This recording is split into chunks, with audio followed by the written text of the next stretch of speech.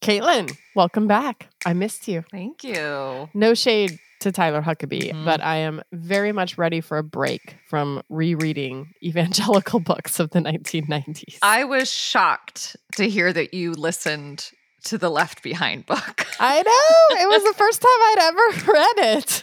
Like, that is a labor of love. That's right. I have loved your and Tyler's Apocryphon series. It was really fun to listen to. I got a bit jealous, especially with the Wild at Heart episode. Oh, I bet you were just like, oh, I have so many thoughts. I want to share them. So many thoughts. It was, in fact, fun. And I'm excited that we're going to keep it up monthly, and then you can join Tyler and offer your thoughts occasionally. Yes. But I am ready to put away the books and talk movies. Like Academy Award nominees? Like a documentary on Christian nationalism produced by Rob Reiner. Ooh. Bring on the popcorn, and we might need some wine. From Religion News Service, this is Saved by the City, a podcast from two Christian women cozy on the couch in New York winter. I'm Roxy Stone. And I'm Caitlin Beatty.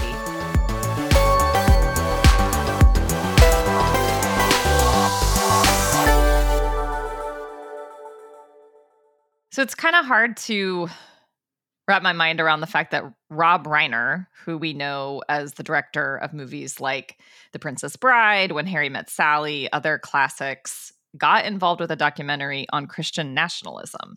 Inconceivable. He basically just wanted to ask, can Christianity and patriotism just be friends? They can't. The Jesus thing always gets in the way. That's a really niche joke. That's going to play to a niche audience. Our audience, hopefully. Yeah.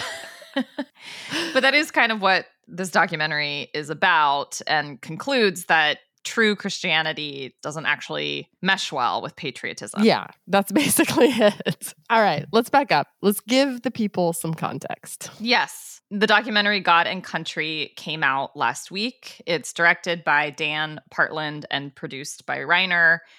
I was amazed by how many friends of the podcast are in this. Lots of familiar experts. People like Jamar Tisby and Thea Butler, Kristen Dumais, William Barber. Lots of good folks. David French and Rob Schenck and Phil Fisher and Skye Jitani and Doug Padgett and Andrew Whitehead and they really got everybody who has ever talked bad about Christian nationalism. So the movie's project seems to be twofold. One, to show the clear and present danger of Christian nationalism for America and American democracy. And then also to show how far afoul Christian nationalism is from the heart of actual Christianity. Which is interesting because Rob Reiner and Dan Partland don't really have a lot of stake in defending Christianity. Reiner is Jewish and Partland is unaffiliated, as we'll hear from both of them later in the show. Yeah, when we talked to them, they made it sound like this was actually something of a surprise to them, that in the course of making the show, to realize not all Christians are Christian nationalists and that Christian teachings are not really compatible with nationalism. We'll hear from Rob and Dan later in the show. But first, a pop quiz. That was the part of Apocryphon that I was like, I'm missing out. I'm missing out on the fun. And I want to win. I'm bringing it to Saved by the City just for you. So what am I being quizzed about? Because if you want me to correctly define Christian nationalism, that is a fool's errand because no one can agree on how to define this thing. Trick question. It is a trick question, yes. Right. Well, more on that later. That is not the subject of this pop quiz. The subject of this pop quiz is your pop culture savvy when it comes to all things Rob Reiner. I needed to be born a decade earlier, but let's try it. All right, here we go. Which of the following is not a movie directed by Rob Reiner? Stand By Me, A Few Good Men, Princess Bride, When Harry Met Sally, Spinal Tap. Spinal Tap. And I know he directed it. He did not direct Stand By Me. He did. It's actually Rob's favorite film he made. What was the right answer? They're all Rob Reiner movies. Okay. That was tricksy. I should have offered it all of the above, and then you would have gotten it. But I was like so confident about it. Okay. It's not Stand By Me. All right. When Rob Reiner was growing up in the Bronx, he lived across the street from what future Oscar-winning director, actor, and producer who eventually became his wife and is known for her role as Laverne from Laverne and Shirley, and was the director of the movie Big and A League of Their Own. Oh my gosh. Her name is Penny. Yes. Ding, ding, ding. Who is it? Penny Marshall. But that is impressive. I would not have gotten that. All right. What is Rob Reiner's most well-known acting role? It's a TV show. Oh, he played the young hippie guy in All in the Family. Yes. Good job. Okay. Meathead. Yes. All right. Rob Reiner co-wrote the first episode of what iconic television show featuring characters Archie, Potsy, and Mouth? Happy Days. Yes. Good job. All right, last one. I think you're going to get this one. Okay. Rob Reiner was best friends in high school with what famous actor who played a shaggy marine biologist in Jaws? Richard Dreyfuss. Woo! All right. You like, got a lot wait a of them, minute. actually. That was pretty good. Penny. I'm just saying. That was your turning point. That was my zenith. Yeah.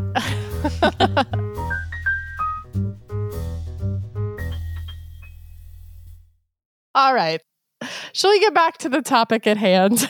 So how do you define Christian nationalism, Caitlin? The most concise definition of Christian nationalism I have come across is basically the belief that America as a country was ordained by God and should be governed according to Christian values. It does seem straightforward enough, if like a bit abstract. Mm-hmm. I hear that and I think that's it. And then I think, what do people actually believe when they say Christian nationalism or when people talk about it? Right. And like, would somebody who is just an ordinary person on an ordinary Sunday in an ordinary church, would they disagree with that? And if they agree with it, does that make them a Christian nationalist? I think these are some of the questions that I'm curious about. Yes, definitely. Like, if you agree with a general statement, America was ordained by God, or America should be governed according to Christian values, does that put you in the same category of the people who showed up to the Capitol building on January 6th? Is it one and the same? Are there other elements that we would use to distinguish between the two that were at play on January 6th? Is it the use of force? Is it racialized? We will get into all of that. So what do the pollsters say when people are actually asked about some of these questions? Yeah, there are a few different research firms trying to get at this in different ways. I think probably the one that I've seen quoted the most is a Pew Research study that sort of grouped, it asked 3 different questions and kind of ranked people by how they answered each of the questions. And if they answered all 3, they would be like more firmly in the Christian nationalism camp. So the 3 questions they asked were, do you believe the founders of America originally intended for the U.S. to be a Christian nation? Yes or no? About 60% of U.S. adults say yes. That's higher than I would think. Exactly. And that's including non-Christians. Right. Obviously, if Christians believe that more so, white evangelicals are the most likely to believe it at 81%. A theme that we can tease out later. Yes. All right. The second question is, the U.S. is now a Christian nation. Do you agree that the U.S. is now a Christian nation? So 64% of U.S. adults say no.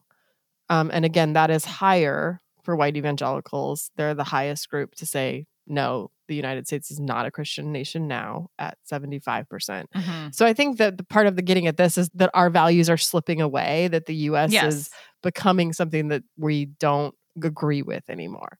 An interesting follow-up question to this that's, I think, implied that would be distinguished between all U.S. adults versus white evangelical Protestants is like, and should it be? Like, right. And do you think that's a bad thing? Like, right. I assume a majority would say, no, it's not a Christian nation, nor should it be, because it's a pluralistic democracy.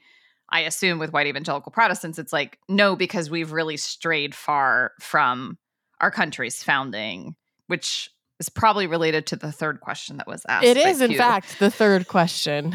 You should go into the research business. Wow. I don't know how I guessed that. So intuitive. Yeah. All right. So yes, the third question is, should the U.S. be a Christian nation? And yes, you're right. The majority of U.S. adults do not think that America should be a Christian nation, although it's almost half. It's 45% do agree that it should be. So it's, it's still close. We still have a lot of Christians in this country who would like to see it continue to be a Christian nation. And of course, Christians believe that at higher levels, white evangelicals at the highest level.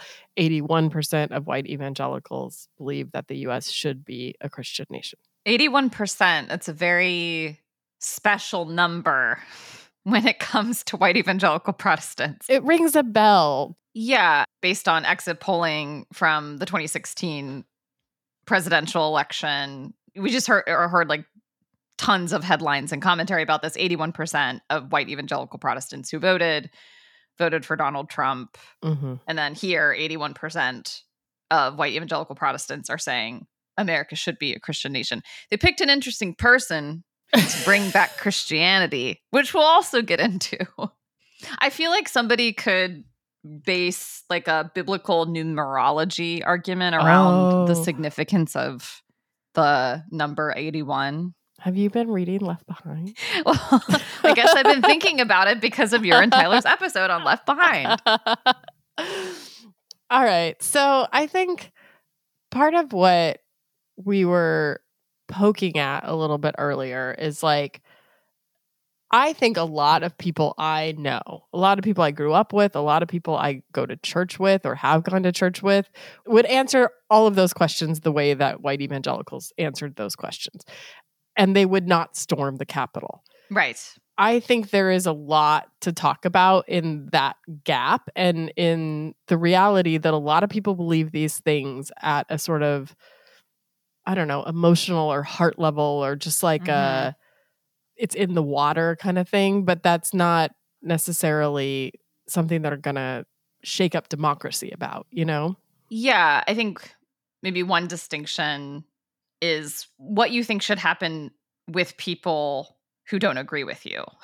Like Christian values can live alongside other broadly democratic values. I imagine a lot of people would agree with those two statements and also say, and I really believe in the separation of church and state. Right. Faith should not be coercive. It should not be pressed upon other people against their will. So, I mean, one of the big hinges seems to be, well, what do you think of democracy? Yeah, I think so too. I mean, because there's like, okay, you vote your Christian values, and then there's like, you resort to violence to insist that your Christian values rule the land. Like, I think some Christians might say, I believe these things, but I also kind of trust our government leaders, like, or I trust God's leading, we're going to be okay. And then there are others who are like, no, this is our moment. This is our time. We need to act. God has called us to act. Jesus is not a lamb. He's a lion and he's coming back. Like, that was scary. There have to be other dimensions to this when we're talking about Christian nationalism beyond those two beliefs. Right. I'm pretty sure every church that I attended growing up had a denominational flag or a Christian flag and the American flag. Is that Christian nationalism? Right.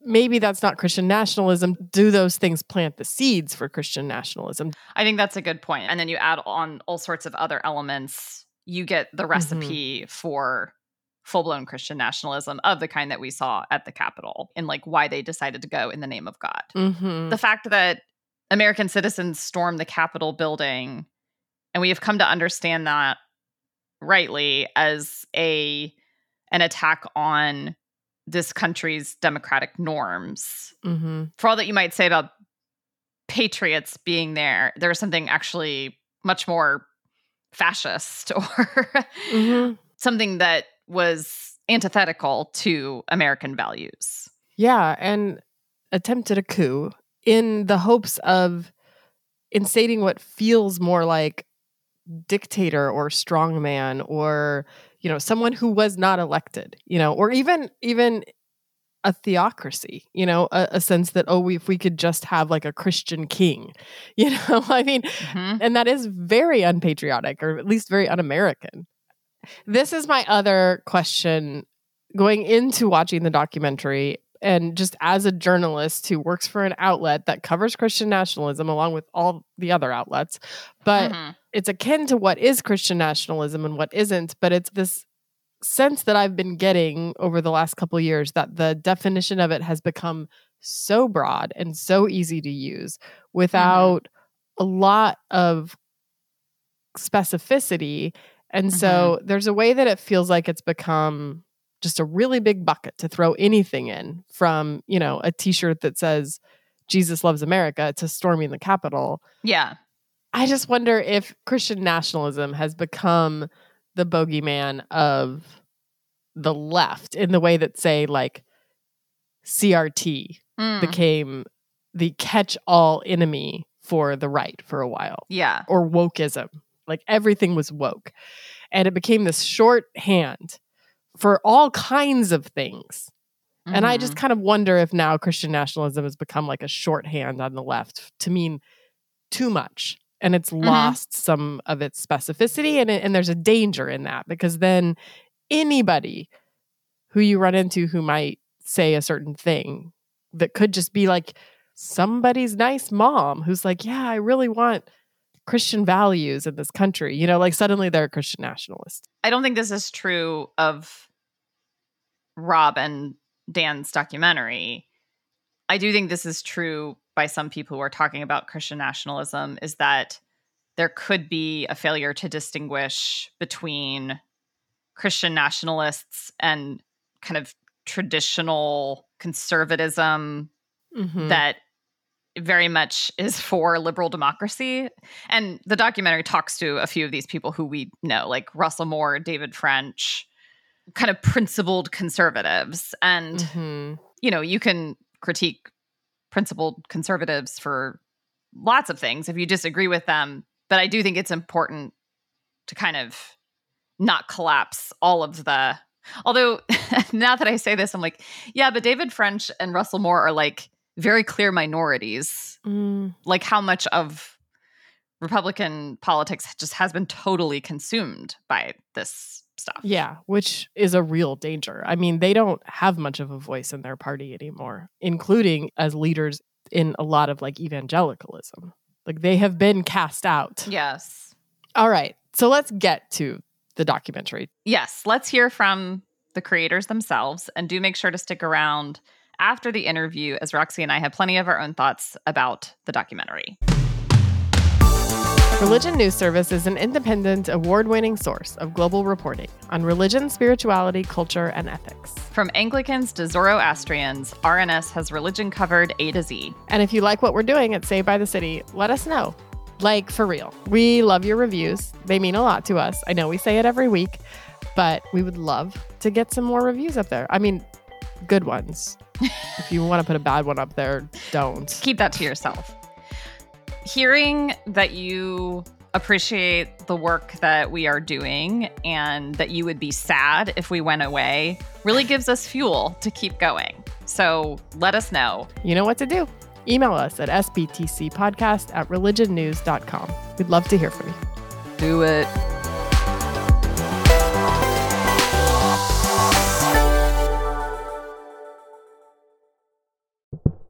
When you hear the word land, what images come to mind? Your local garden, the environment, Mother Earth, 40 acres and a mule.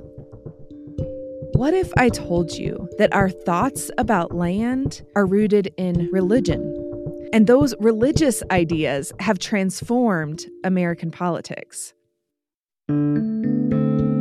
This is Complexified, a podcast for the religiously curious and politically frustrated.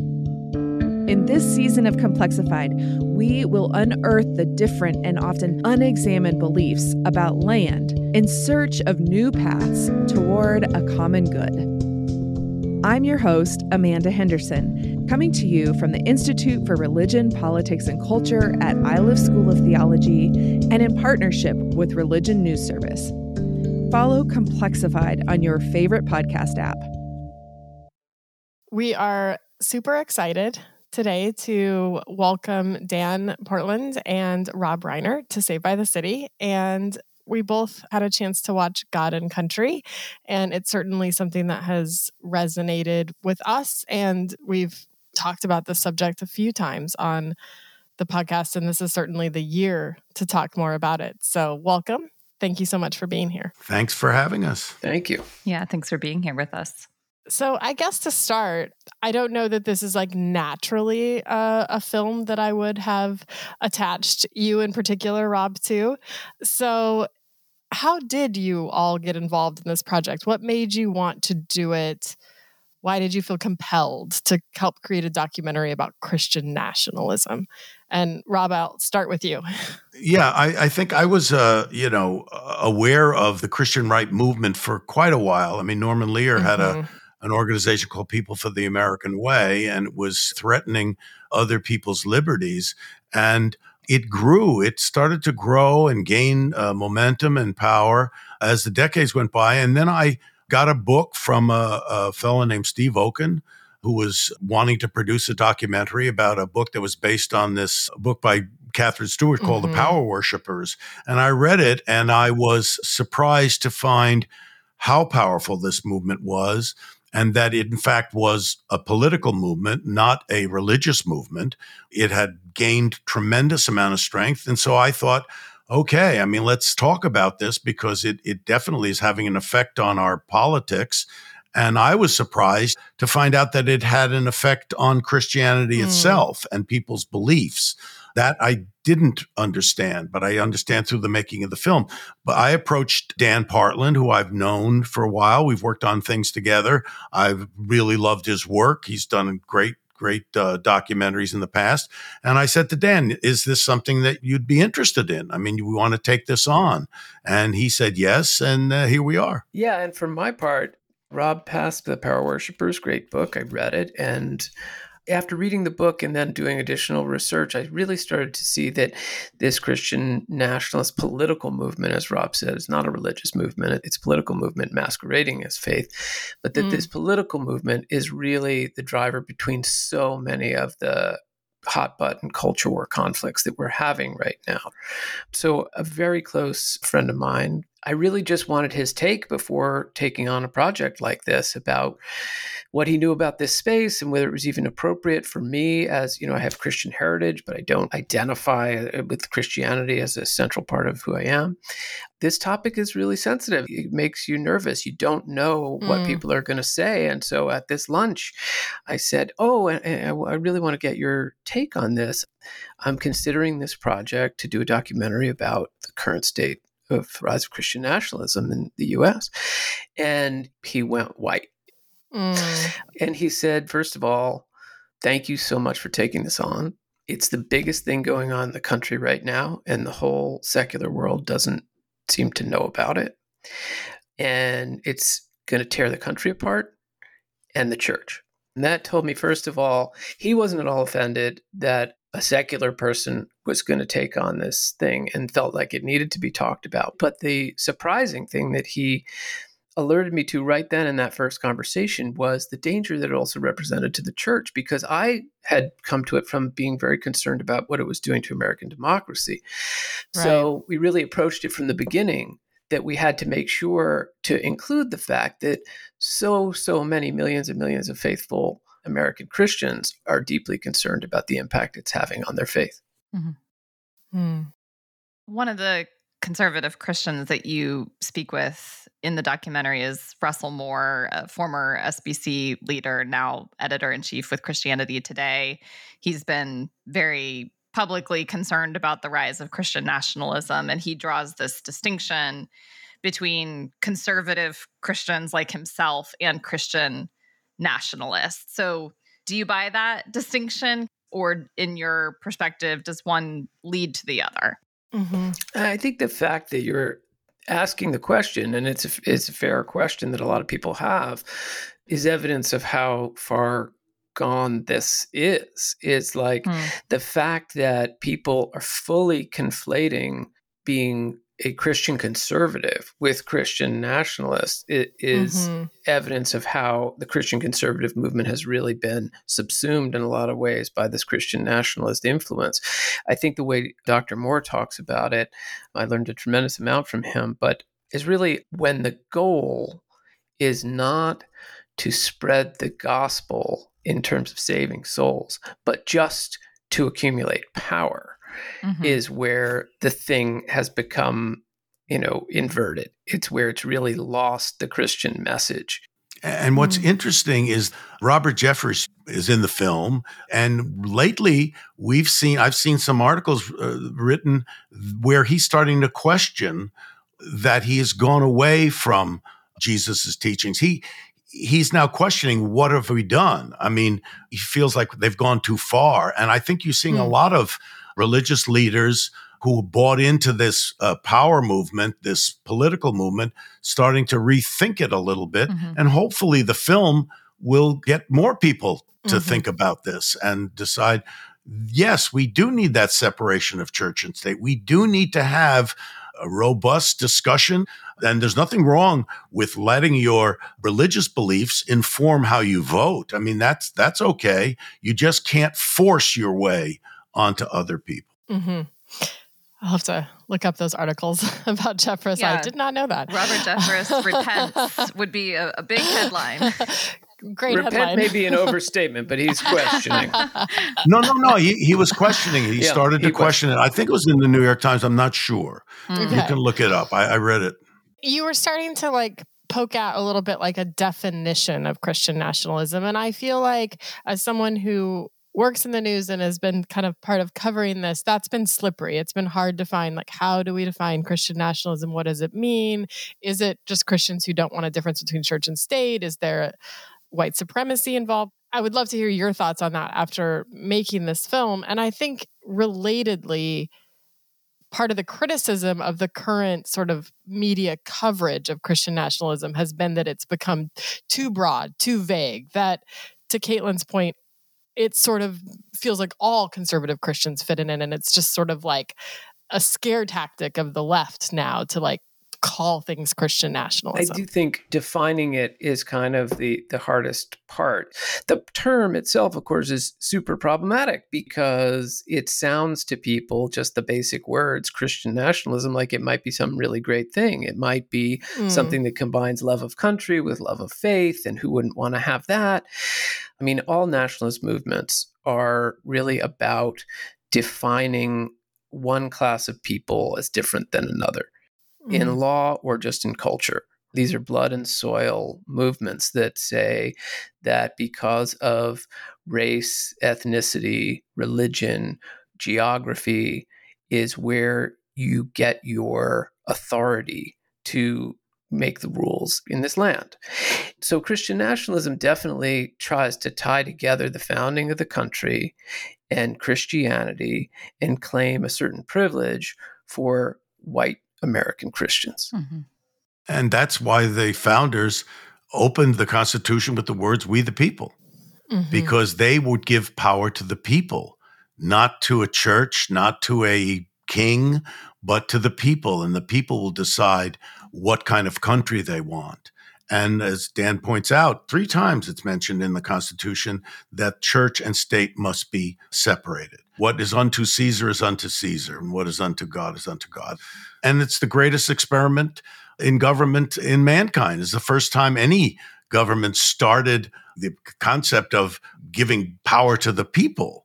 I mean, that's never been done. Up until then, it was either kings or, it was ruled by a religious, connection to a deity. And Christian nationalists, in the film, they talk about this should be the only religion, that this is the religion. They mention that a couple of times. The documentary spends a fair amount of time talking about the money, showing that the lobbying and media apparatus that's fueling Christian nationalism is a pretty well-oiled machine.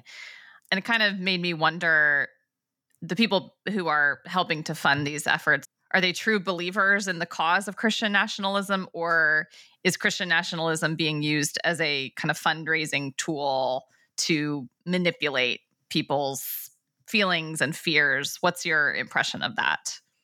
I think in most cases, it's to reach certain political ends. I mean, there are certain issues that are, well, honestly held issues that you want to see happen. You want to see the law changed. And the way to do that is to organize, and that means well-funded, and you push an agenda. But it's one thing to push an agenda and then tie it to saying that the whole country should live and believe a certain way. You can push an agenda on abortion rights or, LGBTQ rights, whatever you want to do, if that's what you believe. But you then can't take the next step, which is now the Bible is the Constitution rather than the Constitution being the Constitution. So, yes, it is a political movement, and they use this is in the name of Jesus, this is in the name of Christianity. And it's very hard for a lot of people to make that distinction. And it's also very hard to say you can do anything if you're saying you're doing it because this is God's will. And I would suspect that I don't know that anybody knows. We all have to find out what that is and what does that mean to us. That's why we have this wonderful pluralistic society. But another component of what, Caitlin, I think you were asking a minute ago is about the way that even talking about this has the potential to have conservatives, Christian conservatives, all feel attacked. Are we really just talking about one thing, or are there different things? That's a huge concern of mine, because I think, of course, there are millions, tens of millions of conservative Christians in America who are not Christian nationalists. The issue is, what's complicated about it is that a couple people self-identify as Christian nationalists, but mostly people don't. Mostly it's an undercurrent in the society. And the people who have studied this, the sociologists who've studied this, nobody's kind of all or nothing. It's not an on and off switch. People have different amounts that they ascribe to some of this belief about the need for the United States to be a Christian nation and for Christians to have some additional authority. So it's wobbly, because I think a lot of that desire is really born of just wanting to promote Christian values that I think are fair. It's fair to promote them in the political sphere. So I am concerned about that, but mostly I'm worried about the tens of millions who are swept up in it unwittingly, really, because it has become so dominant. You're hearing these messages from the pulpit. And as soon as Christian leaders, whether faith leaders or political leaders, but are really in our new media bubbles, our media silos that we have, these messages are, it's an echo chamber. It's getting reinforced over and over again. And soon it seems like the only way to be a good person, to be a good Christian or a good American, is to weave this identity together. And that means there's a slate of political deliverables. How they relate to Christian values is pretty vague to me. Sometimes they seem totally contrary to Christian values, but the culture is secularizing. So a lot of people, this big story that's going around now, but it's been the case for many years now, is that evangelicalism has become the biggest denomination in the country, self-identified evangelicals, and that a very small percentage of them go to church or came from an evangelical tradition.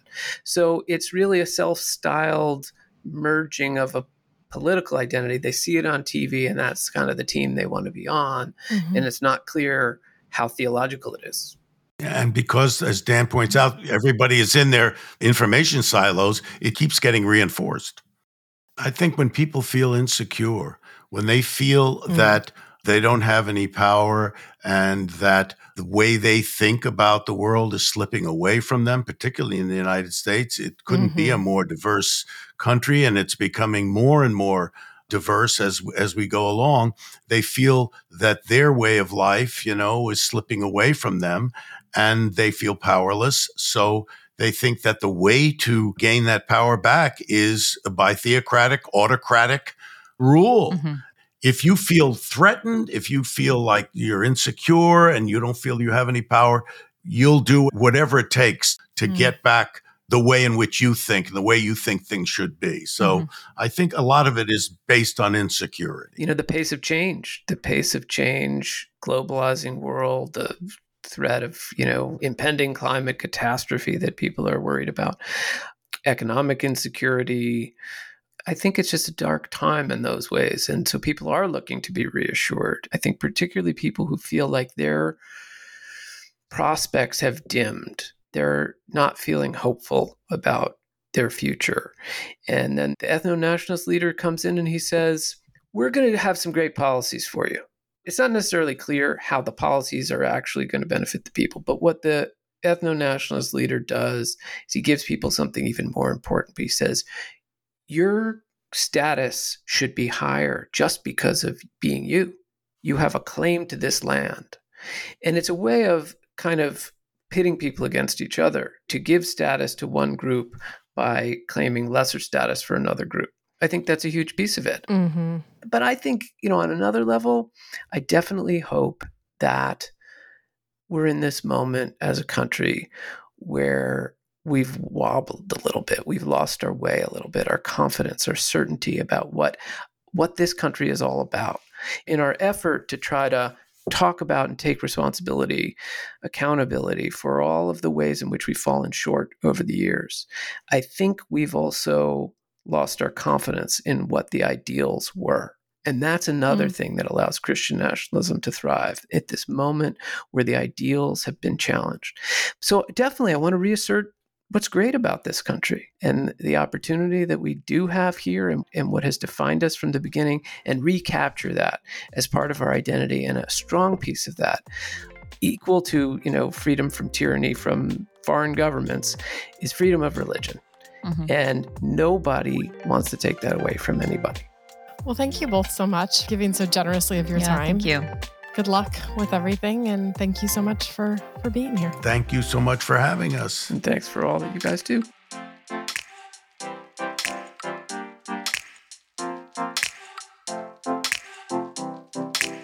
Okay, Caitlin, you watched the documentary today. It's very fresh in your memory. Do you think the documentary succeeded in its twofold goal of making clear the threat of Christian nationalism and of showing that's not real Christianity? I think the documentary did a very good job of laying out how Christian nationalism is fundamentally anti-democratic, a betrayal of the core Christian message. Right. Sometimes I wondered if the alternative version is a nice Christian nationalism. I think what the documentary leaves open is this question of, well, how should people's religious values inform life in the public square? It left me wondering whether the filmmakers were essentially we just need a gentler, nicer kind of Christianity to show up and just kind of ignore all the other elements of Christianity that don't really jibe with liberal modern democracy. Does that make sense? Yeah. It surprised me a little bit that it went that way. An admission, okay, the majority of this country is Christian still at this point, And so if only they could just act a little more Christian, and then it would be better, I hadn't really thought of it that way, the way that you're putting it. I had felt a little like it let a lot of Christians off the hook, because it was you're not the bad guy. The bad guys are not actually acting Christian. So if you just follow your faith, you'll be okay. And I didn't really feel like it did a lot of work to challenge what may have led people to this point, or how Christianity can really coexist alongside a growing number of other religions and win some of these values of Christianity that have been held really close, like abortion. How does that Christianity coexist well when there's a growing number of people that don't agree with it, or that are leaving it, or that are voting against those values, especially when so many people continue to be raised up with American flags next to their pulpit, and continue to be raised up with an idea that America was supposed to be a Christian nation. Yeah, I don't think anybody interviewed in the documentary, obviously, has ever been a full-blown Christian nationalist of the type that we saw at the Capitol. But certainly certain people in the documentary participated in institutions that planted seeds for people to think this country should be guided by Christian values, and you need to participate politically to make sure that you get the right people in positions of political power to see your values enacted in the public square, and especially the role of looming threat and fear of the future and what could happen if you don't act now. I mean, that feels like omnipresent in so much of evangelical Christianity. I think about like after 9/11, this like the fight that a lot of Christians took to like make sure mosques didn't get built in their neighborhood and things like that, you know, that feel, I don't know, we're not being called Christian nationalism at the time, but certainly previews of it. I wondered watching this, like, who is it for?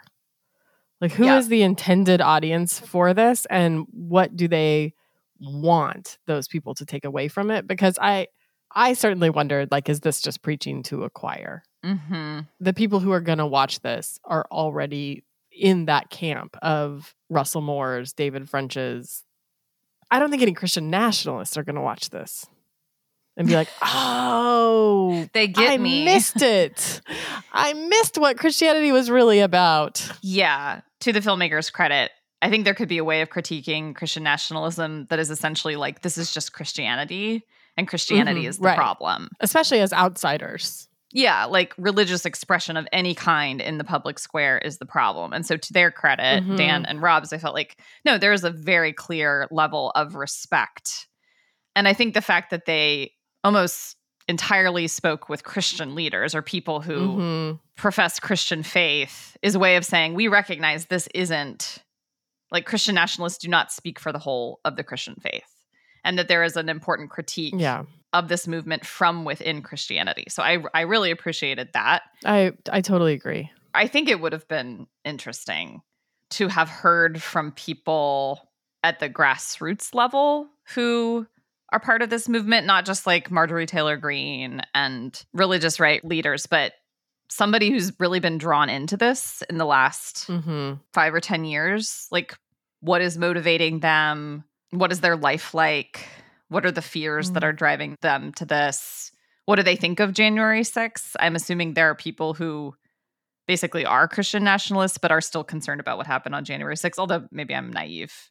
The documentary kind of expectedly ends with the sense that this is a dangerous movement and things are getting worse. And there are multiple examples from the last couple of years to say, we are on this course.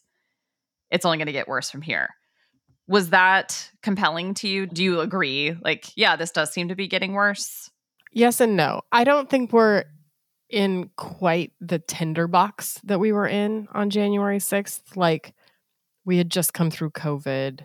There had been, you know, all of the George Floyd, Black Lives Matter movement. Like, everybody was on edge. And there had been months of people predicting that the election was going to be stolen and fraudulent. Right. People were just amped up. They'd been shown something of a path toward resistance with all of the protests. We were just primed for civil disobedience that was not actually civil. Right. So I'm not sure we're in that place in the same way, that sort of heightened, escalated emotional energy.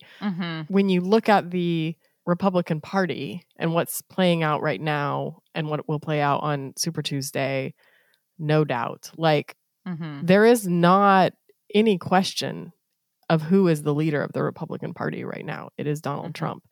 So we are going to face another Trump-Biden election. Don't remind me. I know. And evangelicals are going to vote for Trump again.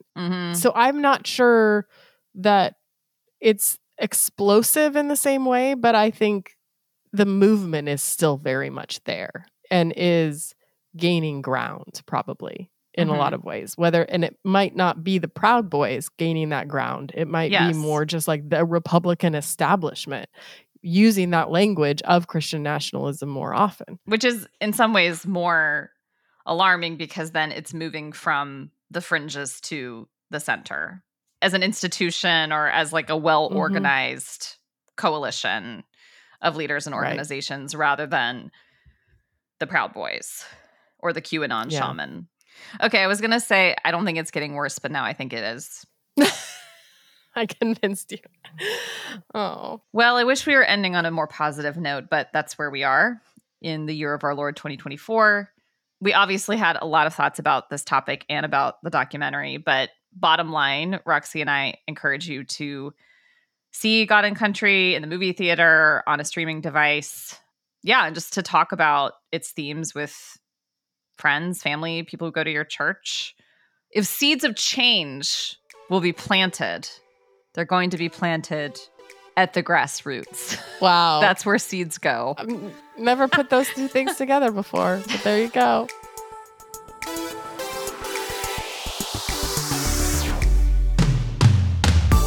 Saved by the City is a religion news service production. The producer is Jay Woodward and the consulting editor is Paul O'Donnell.